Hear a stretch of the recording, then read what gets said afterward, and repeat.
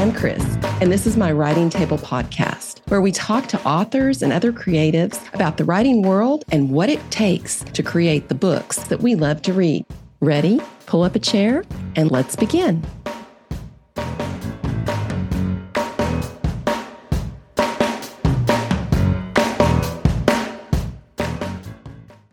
Sise is a best-selling author of 6 novels.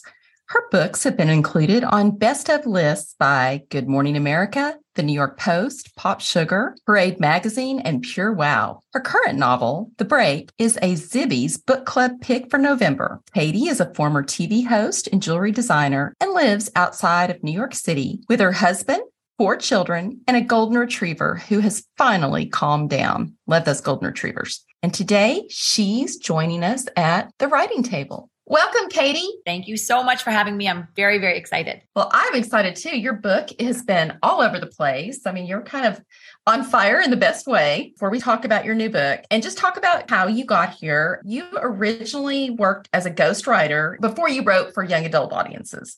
So how did you get that start as a ghostwriter? It was a very circuitous route. I started out in college. I was an actress and I was studying theater and certainly some writing too.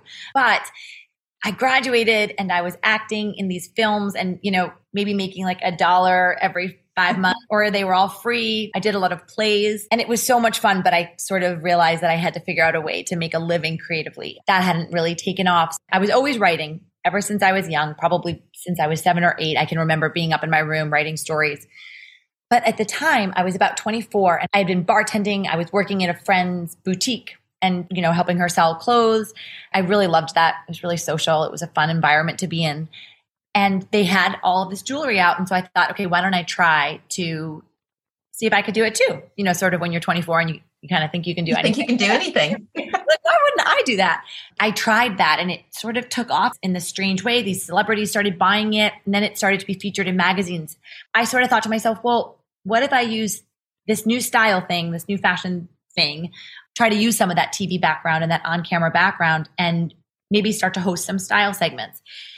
And then that led to writing this book called Creative Girl, because I thought, okay, there should be a book about this that, if you say yes to a lot of things and you kind of work in a circular way toward your creative goals, you can sometimes make a career out of it that way, rather than thinking that you have to just do this one specific thing. Like I have to be an actress and that's it. And of course, some people feel that way and that's totally fine too. But for me, I just wanted to tell stories and be creative and kind of live in the world of entertainment and creativity. So once I wrote the book Creative Girl, it was a nonfiction book, which are sort of notoriously easier to sell to publishers. Mm-hmm. A little bit easier to get an agent that way is what I've heard, even though I've been writing fiction. Now that's been my world. But back then I had this wonderful agent and he sold that book. And so then I said to him, well, what I really want to do is write a novel. And I was really worried that he would say, you're a nonfiction writer. You make jewelry and you do this and you do this camera stuff, but fiction, are you sure? But he said, go ahead. He said, when I take on a writer, I take them on for life. So show me whatever you got. Let's go. Let's make this happen. And he's still my agent, 13 years later. Oh, that's awesome. Amazing. It's amazingly supportive. After that book came out, I was like, okay, well, must be how it goes, right? You write a book proposal and you sell a book. I tried to write a novel and it got turned down. It got close. It went to an acquisitions meeting at a couple publishing houses. So it did get close, but ultimately got rejected. That was a paranormal suspense and it was 350 pages long. I loved it so much. And so I was pretty sad when it didn't work. But I was talking to a few friends of mine. They had done some ghostwriting. And the positive about ghostwriting is that you're almost really learning the craft, but it's not your name on the cover yet. The hope is that you get good enough at it that you can one day sell your own series, which is what eventually happened. So I sent in a sample to a place that was looking for ghostwriters. I sent in a writing sample and they ended up taking it. So I did 2 books for them, a rewrite of 1 book and then 2 additional books. And then when that was done, I submitted a proposal for a book called The Boyfriend App. And that was submitted to HarperCollins. I worked with this woman named Brenda Bowen, who had been in the industry a long time. She was so smart. And she said, I think there should be this book about a girl who can use this app to get any boyfriend she wants. And she said, why don't you just go ahead and have at it? And she just gave me all this freedom and encouragement. And so we tried that and it sold and did well. So I wrote 3 young adult novels for HarperCollins. And then after those novels, I remember I had a rewrite for one of them, a revision. And I was sort of telling my agent, this was maybe back in like 2017. And I said, okay, a little tired. I think I need like a little break, and which I don't usually say. And so he said, well, how about you take this summer and just write something that you would really like to read? Just write the novel that you want to read this summer. And so I sat down and I wrote We Were Mothers, which I wrote in about 6 weeks because I was so excited. It was new. It was adult. It was suspense. It was, different. We ended up selling that. And so that's sort of been where that all kind of came into writing adult suspense. I did another book with that publisher, with Little A. It's the literary imprint of Amazon Publishing. And now The Break is the third book with them. And I have 2 more suspense novels lined up with my editor at Little A. She's really wonderful to work with. And we really hit it off and connected and kind of had this great working relationship. So it's always nice when that happens. Your newest novel has been chosen as a Zibby's Book Club favorite. Congratulations. Thank you. Tell us about The Break. So The Break is a story of a young woman who has her first baby, and she has a very traumatic birth. She's at a New York City hospital, and she can't remember much of what happened during the birth. And she comes home with her beautiful newborn, and everything should feel good and should feel right, but it just doesn't. She feels like something is wrong. She's dealing with a lot of postpartum anxiety, and she can't really tell what it is that just feels so wrong. She loves her baby very much, and her husband, sort of to help her get through this, hires a young, beautiful babysitter named June. She's only 22. She's an actress. She's working currently at the agency where my main character's husband is a screenwriter. So he brings June into their home thinking, okay, you'll have extra hands, another young woman here to support you.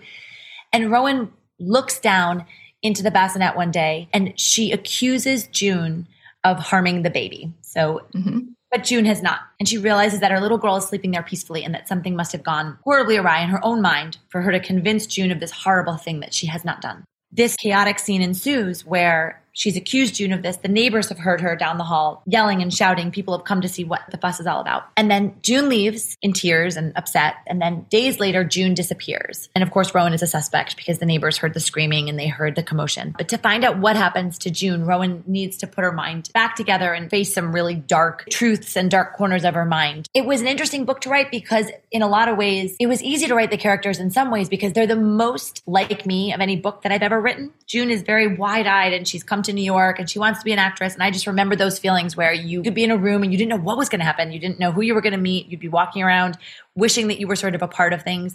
And then sometimes you would get a little taste of what it would be like to be a part of things. Like I remember when I was around 24, I got to go to a table reading and I was the reader. And it was a staged reading. And it was at Playwrights Horizons, which is where June goes to a staged reading in the book. And she sort of like gets this feel for what it would be like to be these people that are like telling the story, either writing or acting in the story. And she just wants a little bit more of that. Right. And then Rowan, my young mother who comes home with the baby, is a mystery writer. And she just reminds me a lot of myself as a new mom. And they were really fun to write. They were women that I really loved writing about. Well, and you have 4 children, is that correct? Yes. It sounds like it was pretty easy for you to put yourself in Rowan's shoes as a mom. What were some of the things you drew from? I would say those early days when you're nursing around the clock, if that's your situation, you're exhausted. And also just the fear of like when someone has put this beautiful new baby in your arms and what if something goes wrong and what if you're doing it wrong and just like all those fears. So what do I do with this? What do I do with this little bean? Yeah. And so I think all those fears, but then she's in this really heightened situation. So it's like now she has this horrible thing happens. This woman disappears among all of this postpartum anxiety and these postpartum, having a traumatic birth experience. She has to then get out there and still get to the bottom of this thing that's threatened her family. You've written YA, you've written psychological thrillers.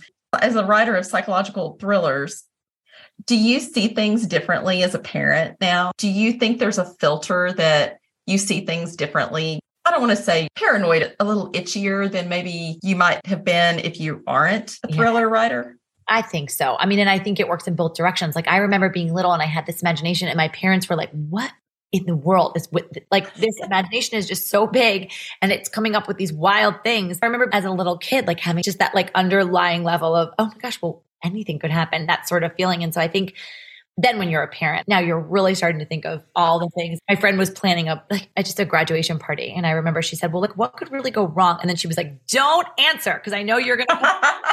So I do think when you have that kind of brain, it's good and it's bad. It's good for your creative work. Sometimes I have to remember to kind of turn it off and certainly can take over. What did the research look like for The Break? I talked to a postpartum doula, an OBGYN. My sister's a physician and her husband's a physician. So often I will have medical questions in all of the books. So she bears the brunt of those.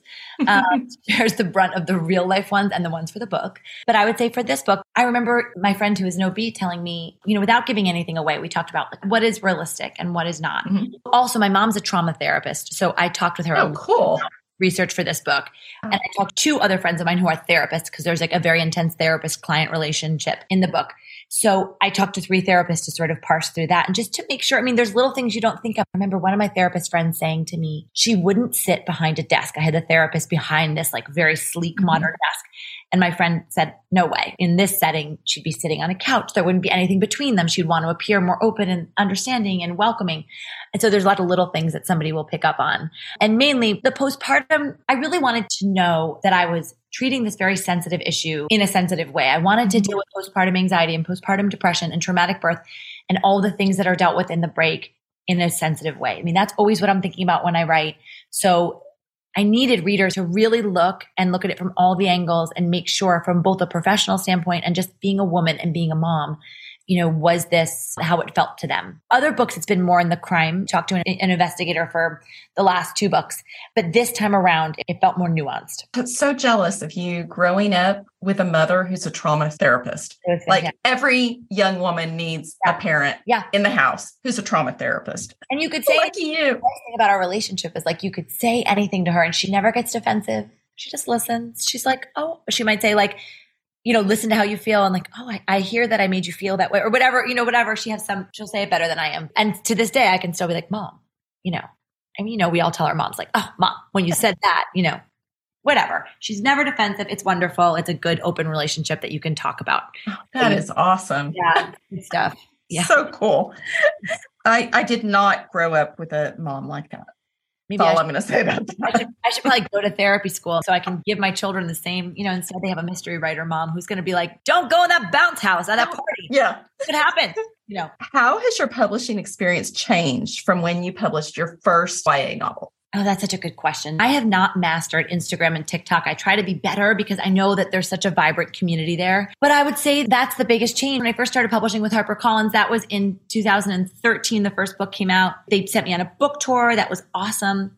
And now I feel like writers are doing so much of their own PR and being their own machines and becoming more of the brand. I have to work on that a little bit. I have to really be on there, becoming my own sort of, I don't know, brand always sounds like a ridiculous word, but that's what it is. Right? They're right. The really successful authors are able to be a presence on there and talk about their books and their process and what they have for breakfast. So I'm working on it. Any tips? Funny because this morning I was running some errands, listening to the shit no one tells you about writing.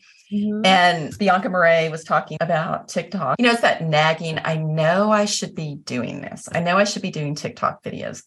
I have a TikTok, but I don't think I've put anything on there. I think I'm just on there following other people. And I don't even know when the last time was that I was on there. I do try to post on Instagram. But how old are your children? They're 11, 8, and then I have 2 4-year-olds. So 11, 8, 4, and 4. So maybe when there's more time in the day, it feels like it takes a long time. I have about an hour and a half to write each day. I'll drop my girls off at preschool and then I write. So there's not a ton of time. You know how it is. I feel like when you're a parent, or probably anyone feels this way who has a job or anything, any responsibility. There's so much administrative. So I usually get about an hour and a half of writing a day, take care of some things that need to get taken care of. And then, I go pick everybody up. Still, it's no excuse. And you have to get the writing done because you can't sell books if all you're doing is on TikTok. Right. So, you have to have the books, but it has to get done. This last week when the New York Times thing came out about Colleen Hoover. I love that. It was, and they were talking about her TikTok. And so I went and looked how is she doing this? How is she doing all these books? And she's like, I can write a book in 5 days. And then she's doing these, and then she said her husband pretty much does everything. And she said her sister does some things. It sounds like she has a team around her, but it's hard. And I don't know how with 4 babies, I tried to write when my kids were younger and I just couldn't get it done. I could go write for other people, but I couldn't get my writing done. It's funny because the writing part is so relaxing that I remember when my friend she was like, I'm just so impressed. And I was like, don't be impressed.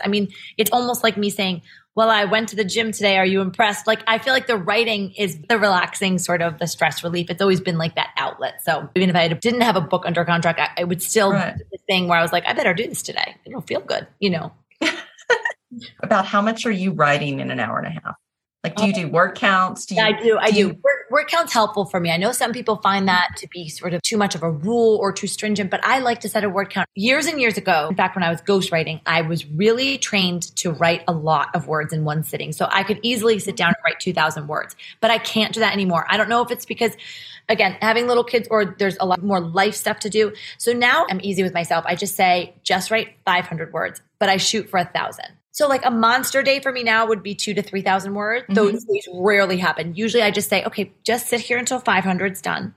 And then if I can sit till 500, I can usually sit till 1,000. And then I stop. I remember one day I wrote almost 10,000 words. And granted, I started I think I got up that morning like at 4 and I just went and didn't have kids at home. I mean, it's just me and my dogs and my husband. And after publishing, that threshold for what's okay to write, like I don't want to just write so fast that I have to go back and redo it all. And I did. I'd have to go back and redo it all. Like I'd get the story down, details had to be changed. Do you think that that's part of it? You're a little more careful with what you're writing when you're putting the words down? I think a little bit. Some people will write an entire first draft without editing, but I can't do that. I always start the next day by editing the days before, because otherwise I feel like it's behind me and it's a mess and then I can't go forward. If I feel like this is in decent shape, this is all right, then I can move forward.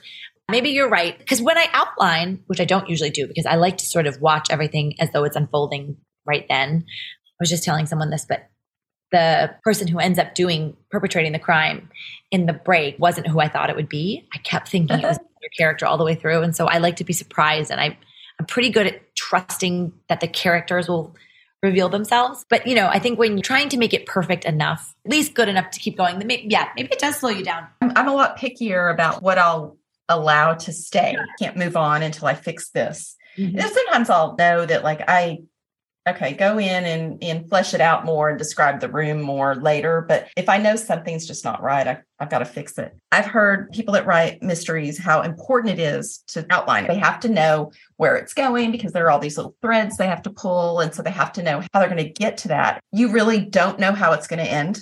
I really don't know how it's going to end. Really. That is amazing. Don't know. And in fact, it's funny. I don't want to give anything away. It's happened to me now in so many books. It's almost like I understand the characters and I understand enough of what they want, at least the ones who I'm writing their point of views. Then I absolutely watch it like a movie. I have a general sense of where things should go location wise and next scene and who needs to be in it and what part of the story needs to be told. I have absolutely no idea who did it. And I have no idea who's going to do what during the novel. It's funny because Rowan, my character in the novel, or in fact, Gabe, her husband, says about her, one of the reasons that everyone is so surprised by Rowan's killers is that she has no idea who they are as she's writing them. She's surprised too.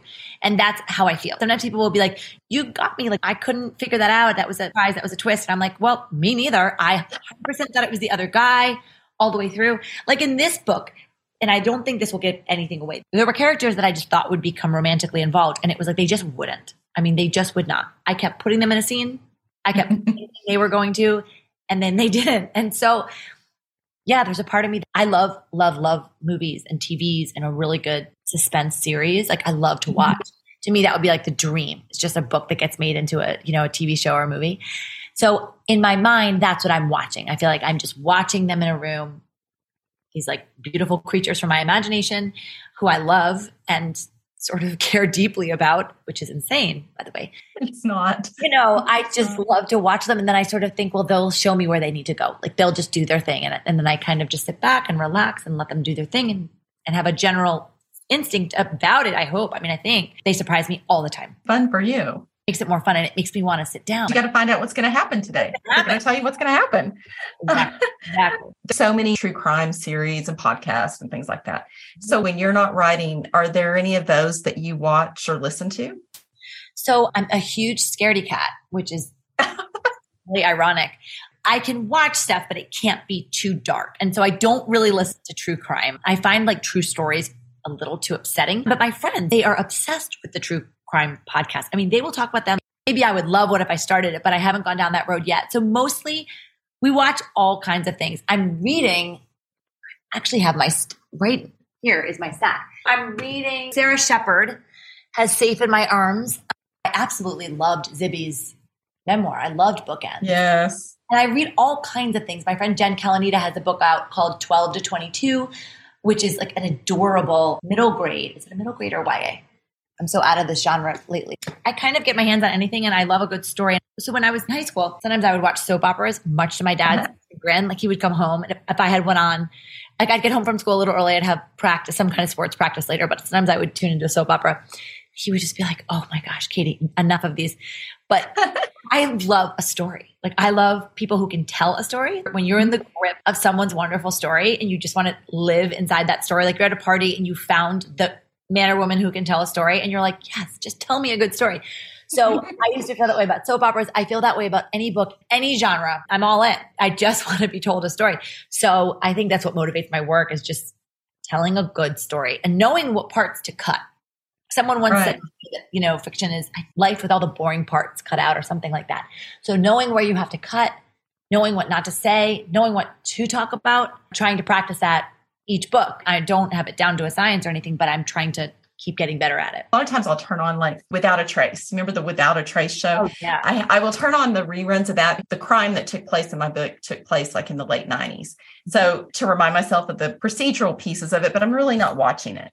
And these ladies that I work out with, I meet these ladies 3 times a week, very early in the morning, and they are like obsessed with true crime. The conversation is always about a true crime show. I'm kind of on the outside listening going, okay, all right. So yesterday I turned on something called the Poughkeepsie tapes. Okay, don't.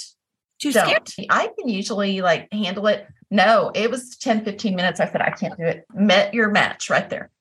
Yeah, right. So, it's interesting too, because it's like what makes us so obsessed with these, with all stories. It is sort of how we all connect is through good or bad.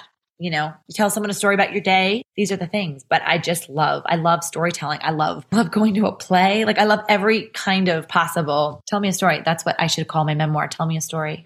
Do you find that as a writer, I don't want to say it's ruined us for watching movies and TV and all that stuff, but you see things differently. Like you can see the writing, you can see the kind of that underpinnings and the structure that you never saw before. Definitely. Or like sometimes I'll say to my husband, we'll be watching something and I'll be like, well, the way I would write it. And then I would say like what I would have the guy do. And he's like, okay, it's 9 p.m. All right. I don't even know how you write it.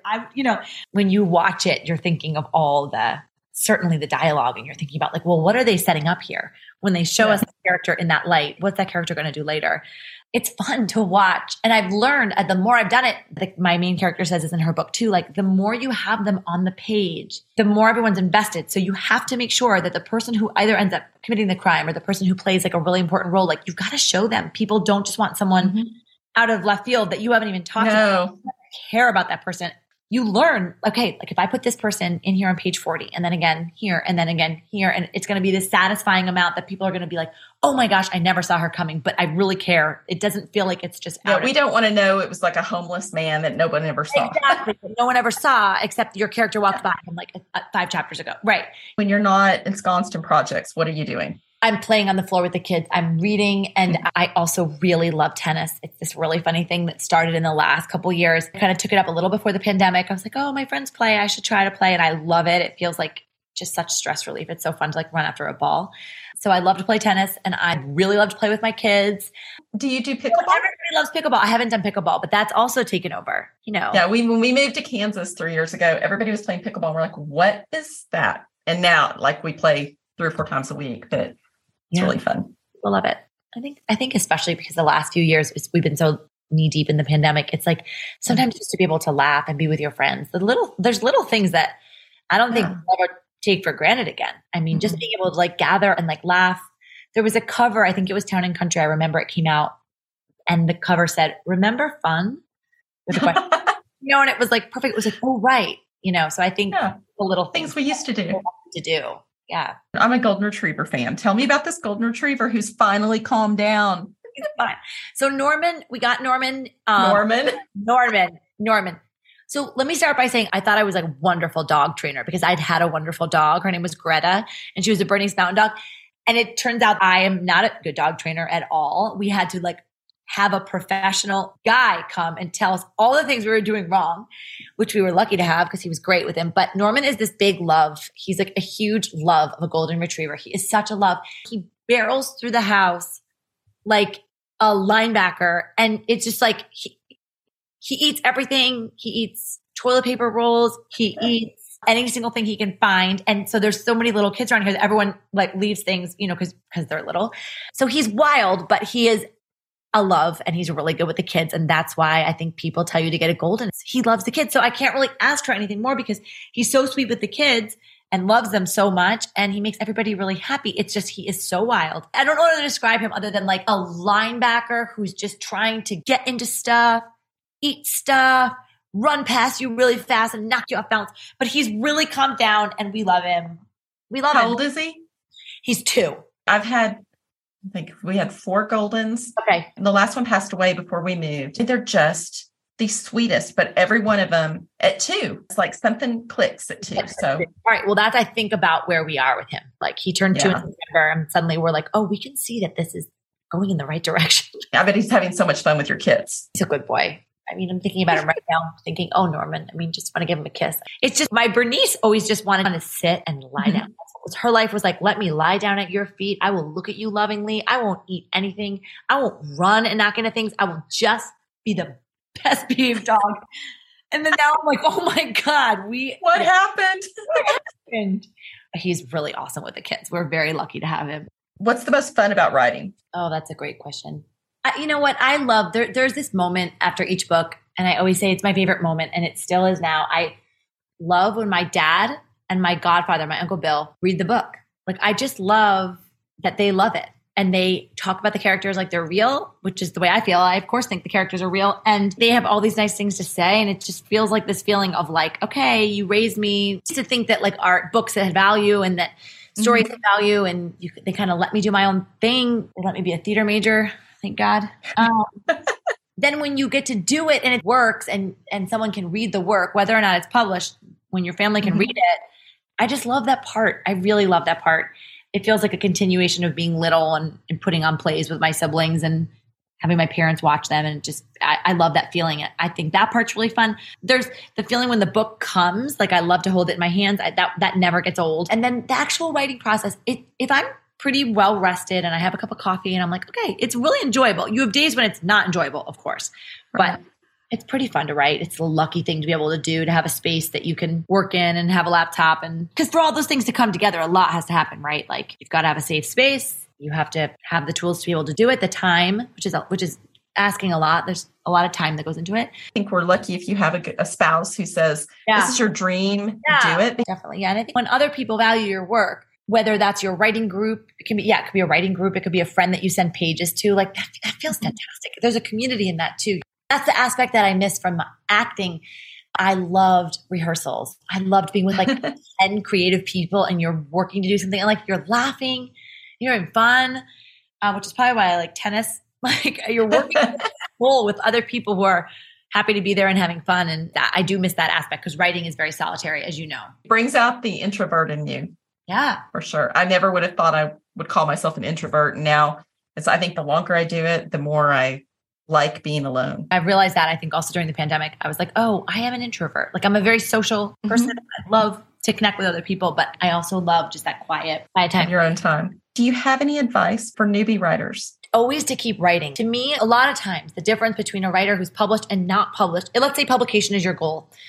I think if you're a newbie writer and you just want to also just write because you love it, I think that's equally wonderful. If your goal is publication, I think a lot of times the writer who keeps writing and keeps trying it and keeps getting better at it and doesn't stop is the person who ends up with something published, whatever that means for that person. The novels keep getting better. It's like anything else. If you were to take a math classes for 10 years, you would get stronger and stronger and stronger and advance and advance. Writing is just something that takes a lot of practice. My first novel didn't sell. I'm glad I didn't stop. And it took practice and doing the ghostwriting like we talked about and different things. Being in a writing group is really helpful because other writers can see things that you can't. I think setting a word count goal, for me at least, really works. Trying to hit that each day because it's just like a muscle. When you work out and do that every day, your body's just like, oh, that's what I do every day. And it becomes a little easier to do. Katie, I've really enjoyed this. Same. Thank you so much for having me. It's been really, really fun. To learn more, visit KatieSise.com. If you're enjoying the writing table, please consider leaving us a review. There are so many podcasts out there. Reviews help other listeners find us. Thanks so much for your support.